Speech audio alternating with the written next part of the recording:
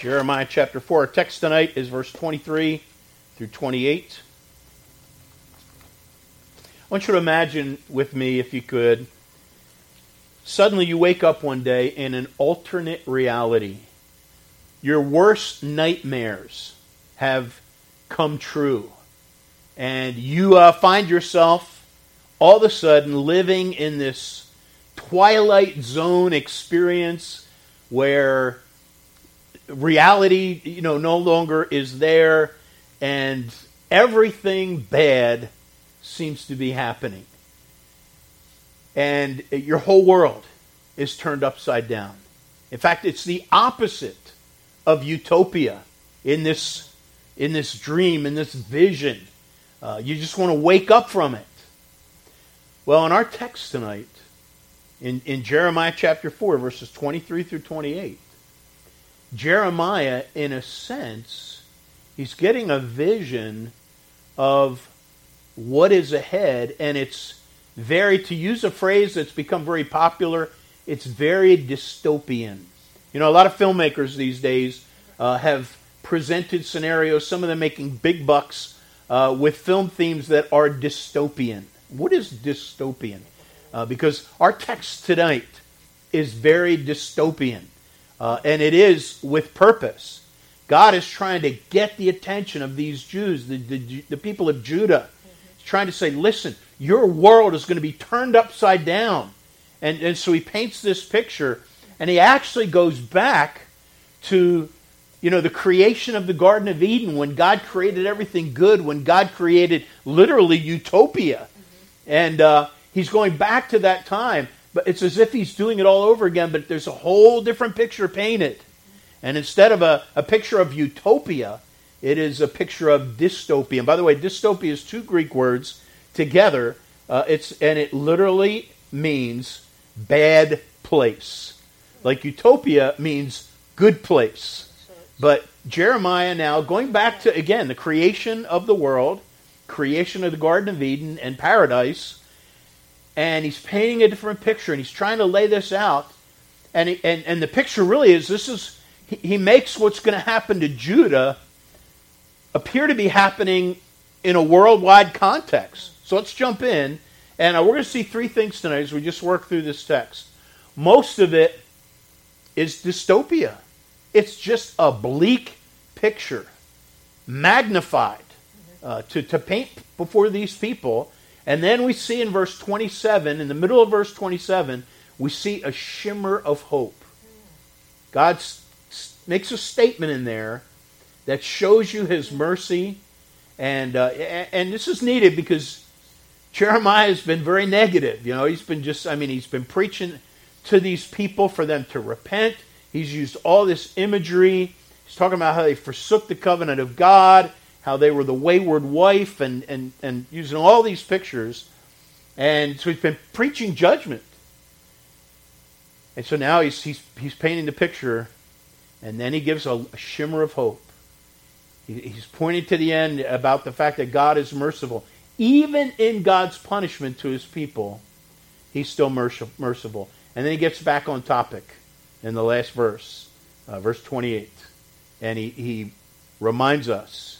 In fact, this is really the first, if I can remember right, this is the first where Jeremiah and God is saying, okay, you've had your chance.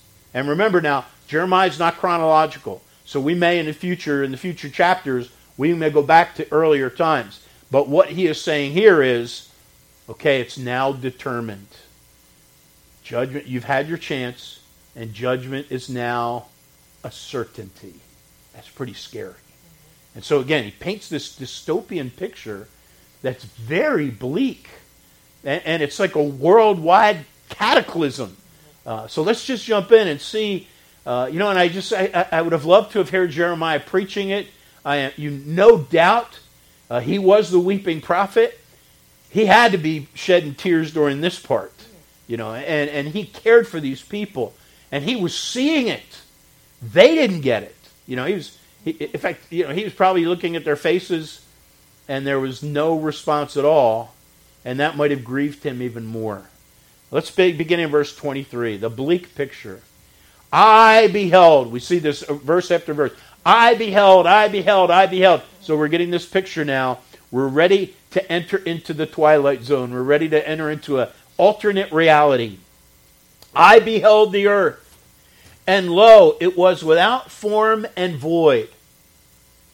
Well, that's interesting. That certainly sounds familiar, doesn't it? Mm-hmm. I beheld the earth, and lo, it was without form and void. Where did we hear that before? Well, if you're familiar with the Genesis account of creation, in Genesis chapter 1, verse 2, verse 1 and 2, the Bible says, in the beginning God created the heaven and the earth. And then verse 2 says this, and the earth was without form and void, and darkness was upon the face of the deep.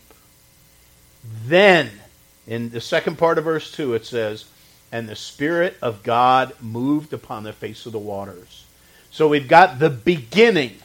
And we've got, like, if you can imagine, a black canvas. You know, nothing's been done yet. God hasn't worked to begin His creation other than, it's like He's starting with a black canvas. The earth was without form and void.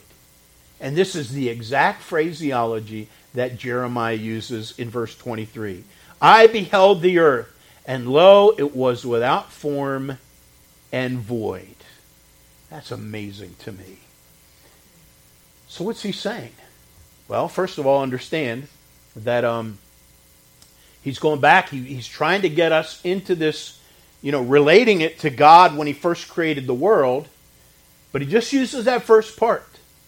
He's laying out the picture because he wants us to realize that their world is going to change drastically. And he wants to get the scene. It seems that he wants to get them thinking about what happened before God began to do His wonderful creative work. Now, many of you know, I love, just as I study church history, and I realize that in our hermeneutics class, I want to quote a couple points that we brought out, because in light of what I'm going to say now, in hermeneutics class, I made this quote. It's a great quote. I'll tie it in a minute. But, and I forgot who wrote this, but it is a quote from someone else. Someone said, misinterpreting the Bible is essentially no better than not believing it. Because if you believe something it doesn't say, you have missed what it does say. I want to read that again, and then there's a second part. Misinterpreting the Bible is essentially no better than not believing it. Because if you believe something it doesn't say, you have missed what it does say. So while believing what it doesn't say, you don't believe what it does say. You get that? In other words, it is so important that you and I give the utmost care in properly interpreting the Scriptures. You and I are not infallible interpreters of the Word of God. So it's very likely that we could get it wrong. In fact, in my mind, it's like, how many times have I gotten it wrong? And the Lord had to correct me. And hopefully you admit, you and I are fallible. So with that, I've made this statement, and I want to get this in your head. This is important. Whatever the Bible meant when it was initially given, exactly what it means now. In other words, the Bible, the text can never mean what it never meant. When you hear somebody saying, I've got new truth, I have a new way to interpret this verse that no one has ever seen before. Big red lights ought to be going off in your mind. Whoa, something's wrong here. Because the Bible, again, whatever the Bible meant when it was initially given is exactly what it means now. So the key, and this is the whole thing of hermeneutics, the key is we got to go back to the original text and say, what did God mean when He said this? Or what did the author mean when he said this? Every text of Scripture has one interpretation, and before you can get anything from a text, you need to find out what that interpretation is. So, because truth doesn't change, and the text has always meant what it always meant, I love going back to particularly the old places in church history before there was English. Because in English, we read in Genesis 1:1, in the beginning, or the earth 1:2, the earth was without form and void, and darkness was upon the face of the earth. And we read Jeremiah quoting that, verse 23, I beheld the earth, and lo, it was without form and void, and the heavens, and they had no light. Very similar. Now I go back to almost 1,000 years when Greek, before there was English, before there was Latin, where the main common language was Greek. And they had a Greek version of the Old Testament, and they had a Greek version of Genesis, and a Greek version of Jeremiah. And this is what it said. So for hundreds and hundreds of years, the Greek-speaking world looked at this text, and it said, in the Greek, it said, I looked at the earth, and behold, nothing. That was the translation that they had for centuries. Then, when Latin came along, and they had the Latin Bible for 1,100 years before there was English, it read this way, this text. It read, and behold, it was empty and nothing. Very similar, but just another wording. But here's the picture. God wants to bring us back, for some reason, to that time. He wants to bring Judah back to that time. And he wants to lay out this picture. If they can get... I get the idea that he's trying to shake them and say, he's getting all these different angles because he wants them to get it. Don't you understand? Your world is going to be rattled so radically. The way you're heading, and now it's a done deal. You are headed to this alternate world. Things are going to be different. Your world is going to be shaken. In fact, he uses that picture. And I want to read a couple commentators. They made some really good points on this. One writer said this, one commentator on Jeremiah said, about this bleak picture. He said, the horror lies not in what it is, but in the contrast with a creation that has been made into something shapely and beautiful. So he's contrasting it. In Genesis 1, God created the world, and it was a beautiful picture. It was canvas, and it was God's major handiwork. And now God is showing a different picture. He says, it's as if God has not yet said, let there be light. Darkness is all there is. All you can see is gloom. Now, so he's talking about before God started creating the world and men and light and the earth. And so he says, all you can see is gloom, which again is not evil. It's just, gloomy. I love that. Theological scholar commenting on the Bible, and he says, all you can see is gloom, which again is not evil. It's just, gloomy. And that's the picture he's painting. It is a gloomy picture. But it speaks of the absence of God, who has not come in it with his order and beauty. According to this phrase, the situation in which the earth finds itself is the very opposite of promising. In fact, it is quite hopeless. That's John Goldengay. And that's what Jeremiah is doing. He is creating this dystopian world in their mind because that's going to be their world. And folks, when things happen, when the judgment of God falls, when God speaks, when God does things to show his mighty power, our world is turned upside down and everything changes. I'll give you a few examples in a minute. So he's going back to the third day before he's created light, and he's creating this picture of God's judgment. And then verse 24, he says, I beheld the mountains, and lo, they trembled, and all the hills moved lightly. So what's he mean by I beheld the mountains, and they trembled, and all the hills moved lightly. He's speaking about the most stable parts of the earth. You think about it. We talk about a rock. The Lord's our fortress, a rock. We think of the mountains, and that's what we think of stability. And God is telling us, he's giving us these pictures that things that we normally think of as being stable are now skipping around like, with like flowers or tumbleweed or something. That's not a good picture. And I love what another commentator made this picture. He said, mountains and hills stand for stability, but in Jeremiah's picture, they are quaking and light-footed, agile, able to jump up and down. Not what you want for your hills and mountains. I like that. It's true. When I order my hills and mountains, I want stability, right? That's what we're thinking. That's what it's a picture of. stability. And Jeremiah is saying, the mountains are going to quake and the hills are going to skip lightly. Your world is going to be shaken. It is a very dystopian picture. In fact, this is not just an image, the imagery of Jeremiah. When God speaks and God responds in judgment, he uses this imagery. Listen to Psalm 18 and verse 6. The psalmist says, in my distress I called upon the Lord and cried unto my God. He heard my voice out of his temple, and my cry came before him, even into his ears.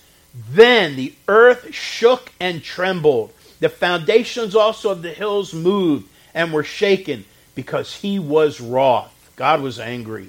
There went up a smoke out of his nostrils, and fire out of his mouth devoured. Coals were kindled by it. You know what I remember? I think of the picture in Exodus 20 when Moses was up in the mountain getting the Ten Commandments, and this exact thing happened. The mountain shook, and the people in Exodus 20 and verse 20 they stood back and they quaked in fear. That's what Moses said, fear not, because God has come to prove you, test you, and that his fear may be before your faces. The fear of the Lord is a wholesome understanding of God's holiness and not wanting to displease him. In fact, in Jeremiah chapter 10, a little bit later, verse 10, it says, but the Lord is the true God, he is the living God, and an everlasting King. At his wrath the earth shall tremble, and the nations shall not be able to abide his indignation. Look at verse 25 now, Jeremiah 4:25. I beheld, and lo, there was no man, and all the birds. So we say this, I beheld, I beheld, I beheld. And there was no man, and all the birds of the heavens were fled. So this is dystopian.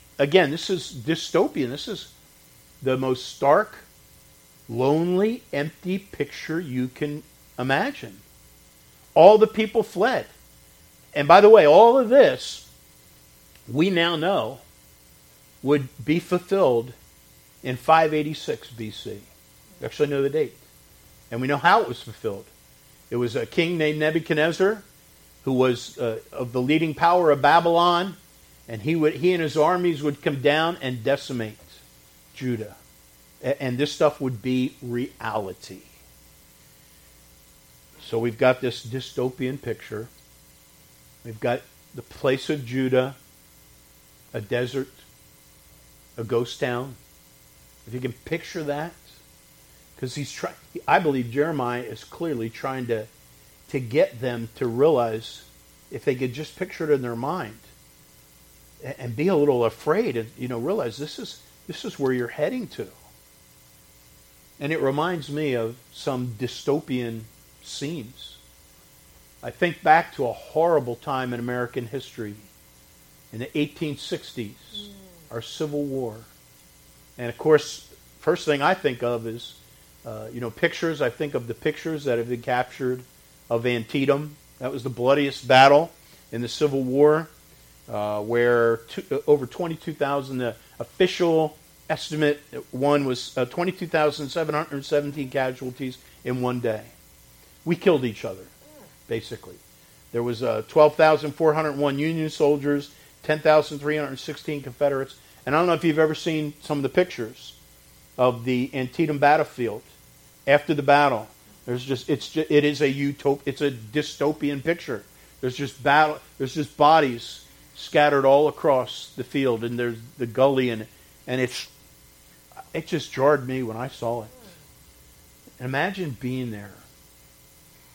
And then a couple months later was another battle, the Battle of Fredericksburg. And there's a scene that in my mind really paints this, what these poor men and women, the men that fought, must have gone through. It was on December 13th, 1862. A guy by the name of Richard Rowland Kirkland fought in the Confederacy and was part of Fredericksburg. In fact, the Confederate troops had formed at a stone wall at the base of a place called Mary's Heights near Fredericksburg, Virginia. And the action that followed, they inflicted heavy casualties on the Union attackers. And on that night, December 13th, one account says, walking wounded made their way to the field hospital, while those who were disabled were forced to remain on the battlefield. So imagine there's thousands of people. You just got done fighting for your life. Some of your comrades were slaughtered, and there's this battlefield with wounded soldiers. Some of them, the ones that were able to physically carry themselves or take themselves to the hospital. But on the next morning, December 14th, over 8,000 Union soldiers had been shot in front of the stone wall at Mary's Heights. And many of those remaining on the battlefield were still alive, but suffering terribly from their wounds and their lack of water. And so you got the north over here, you got the south over here, and they're looking at their comrades all laying out, and they're just moaning. But they couldn't go get their guys, because if you were a Confederate and you want to try to rescue or at least give water to your guy, you'd get shot. And you got the Union guys over there, and so they're for hours. They're just sitting there looking at this. I cannot imagine the scene that must have been. And apparently, this man, Richard Kirkland, it just got to him. He was a Confederate soldier. And he went to General Joseph Kershaw, and he said, I've got to help these wounded guys. Would you let me please go out there and give them water at least? These guys are crying and they're dying.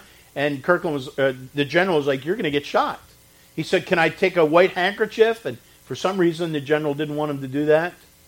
And so this Confederate soldier just went around gathering canteens full of water, just walked out on the battlefield.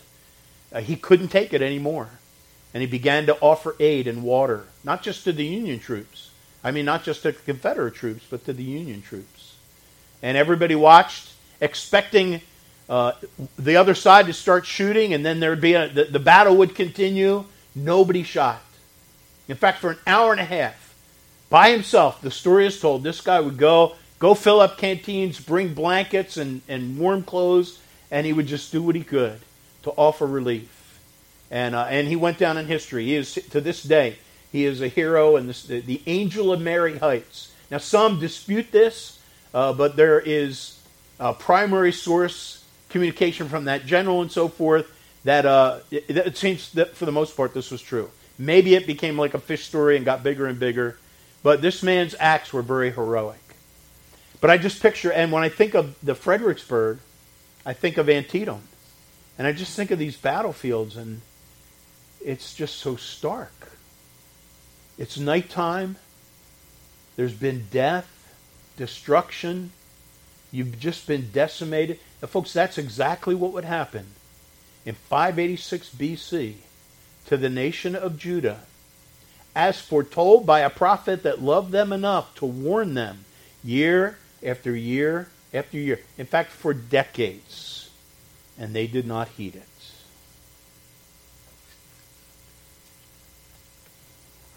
Verse 26.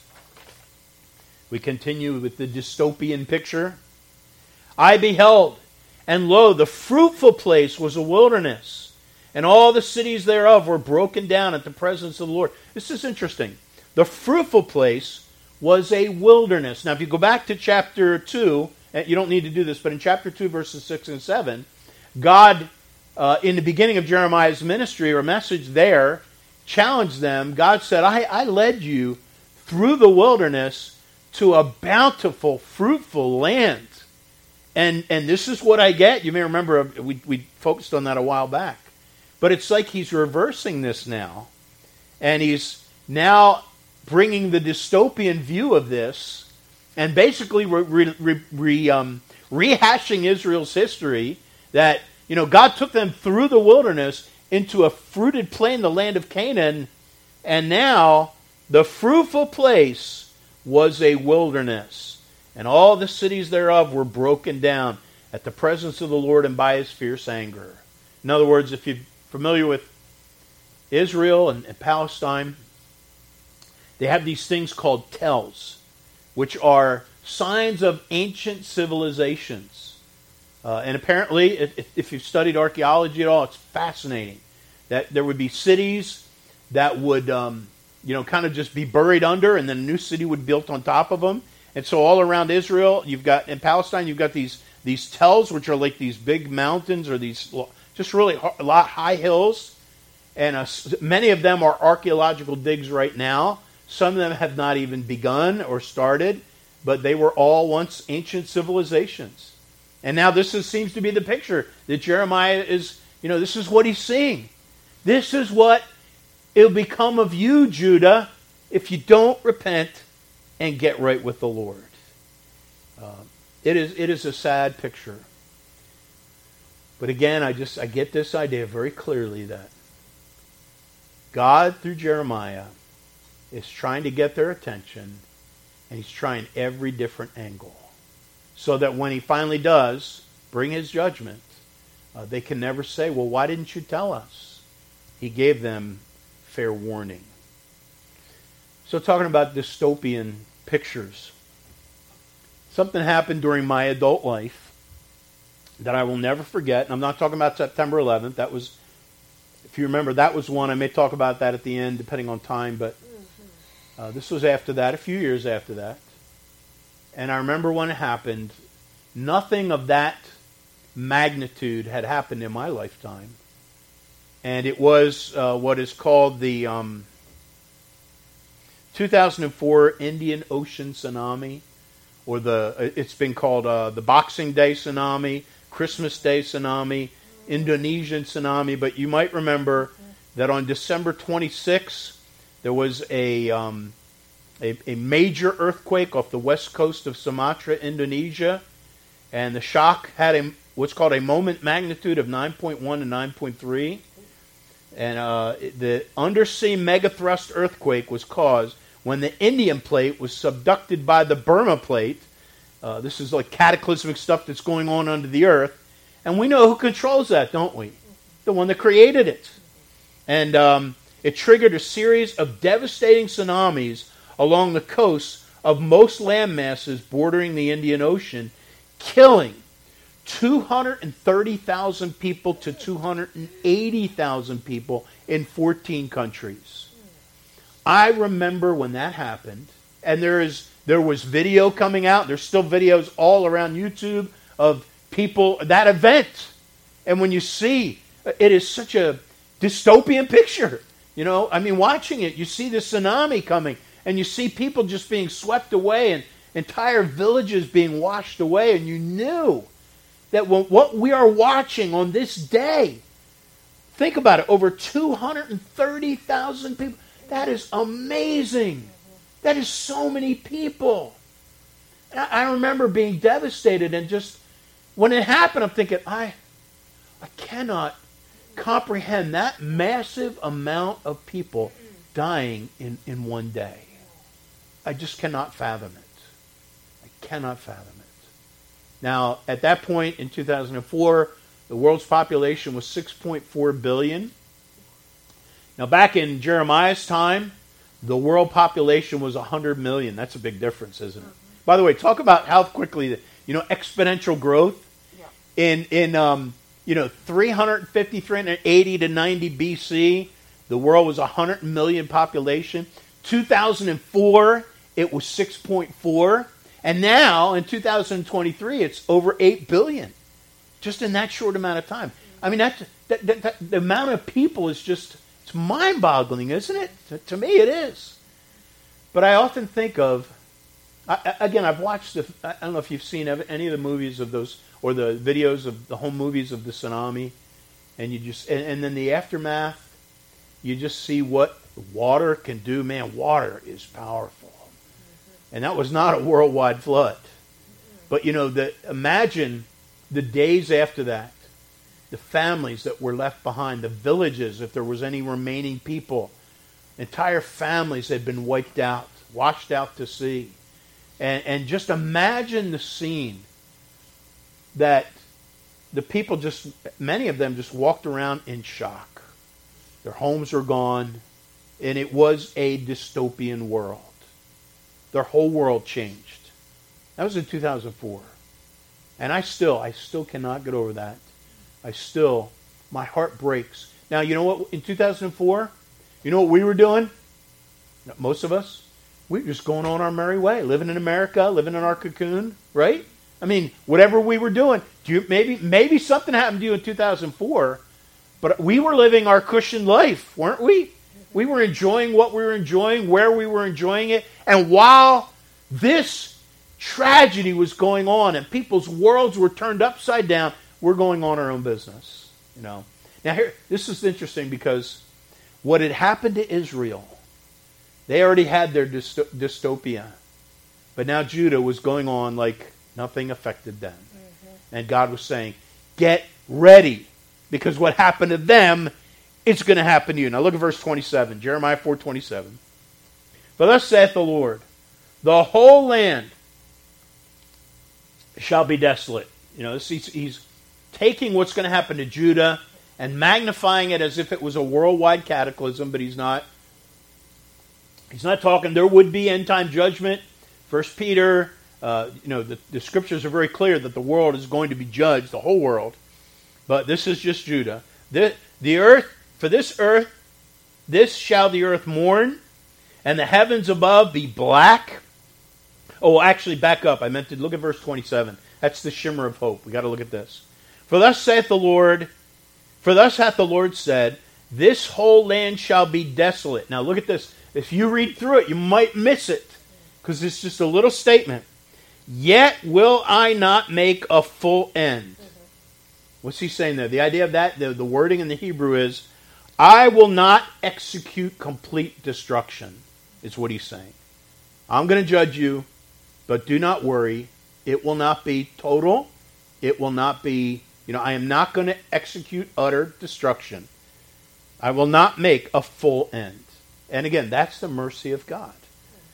He would say in Leviticus 26:44, long before this would happen, when he made a covenant with the people of Israel, he said this, and yet for all that, when they be in the land of their enemies, that would be the time of Jeremiah, I will not cast them away, neither will I abhor them, to destroy them utterly, and to break my covenant with them, for I am the Lord their God. What an awesome thing.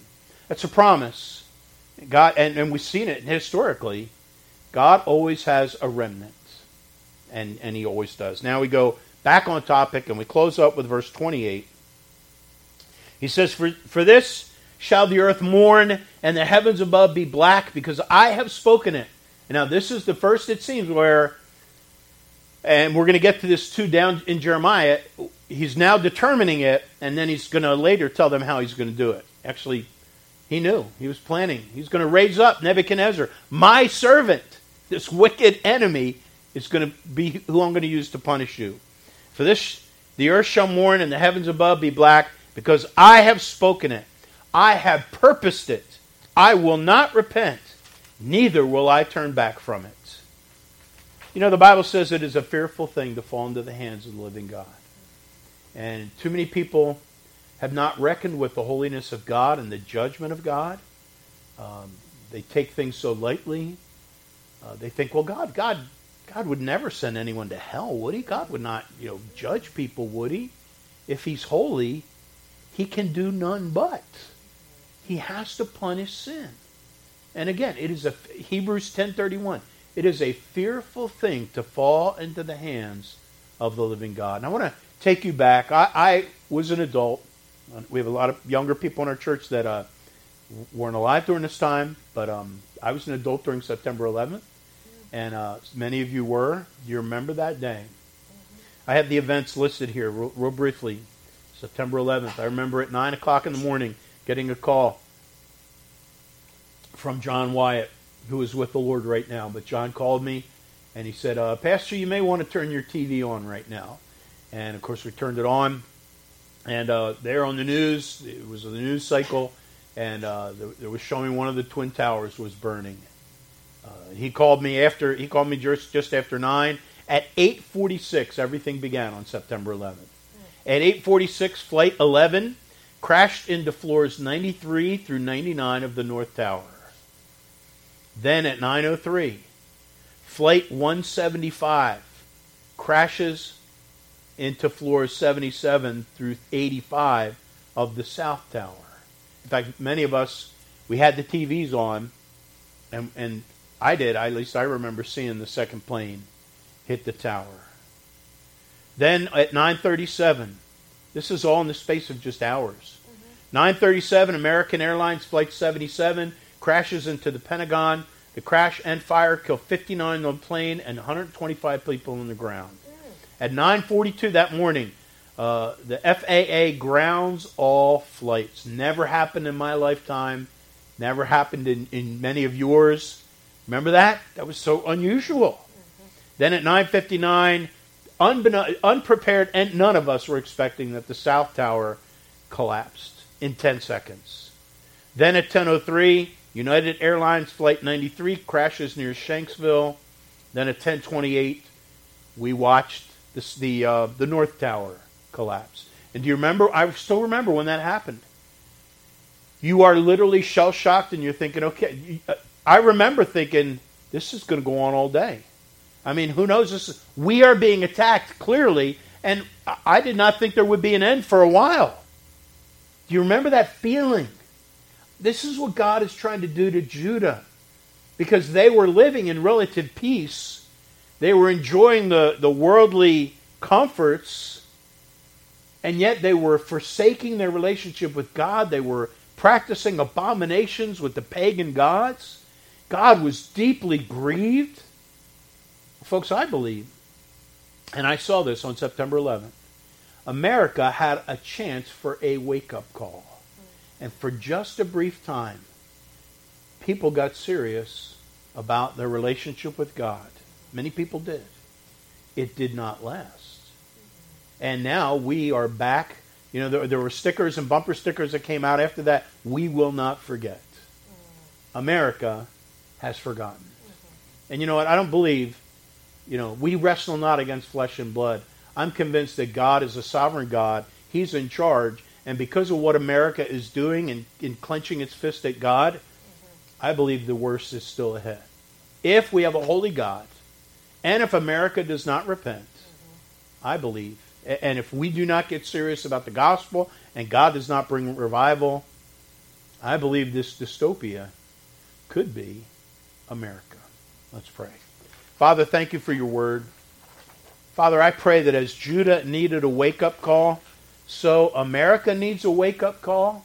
Even your church needs a wake-up call in America, God's people. We are loving pleasure and entertainment and the things of the world. And I pray, Father, that we would get serious about our relationship with you, that we would get vigilant, and we would get militant about preaching the gospel, getting serious about sin, living for you, forsaking idols. And Father, I pray we would bring glory and honor to you in these last days. And I ask your blessing tonight in Jesus' precious name. Amen.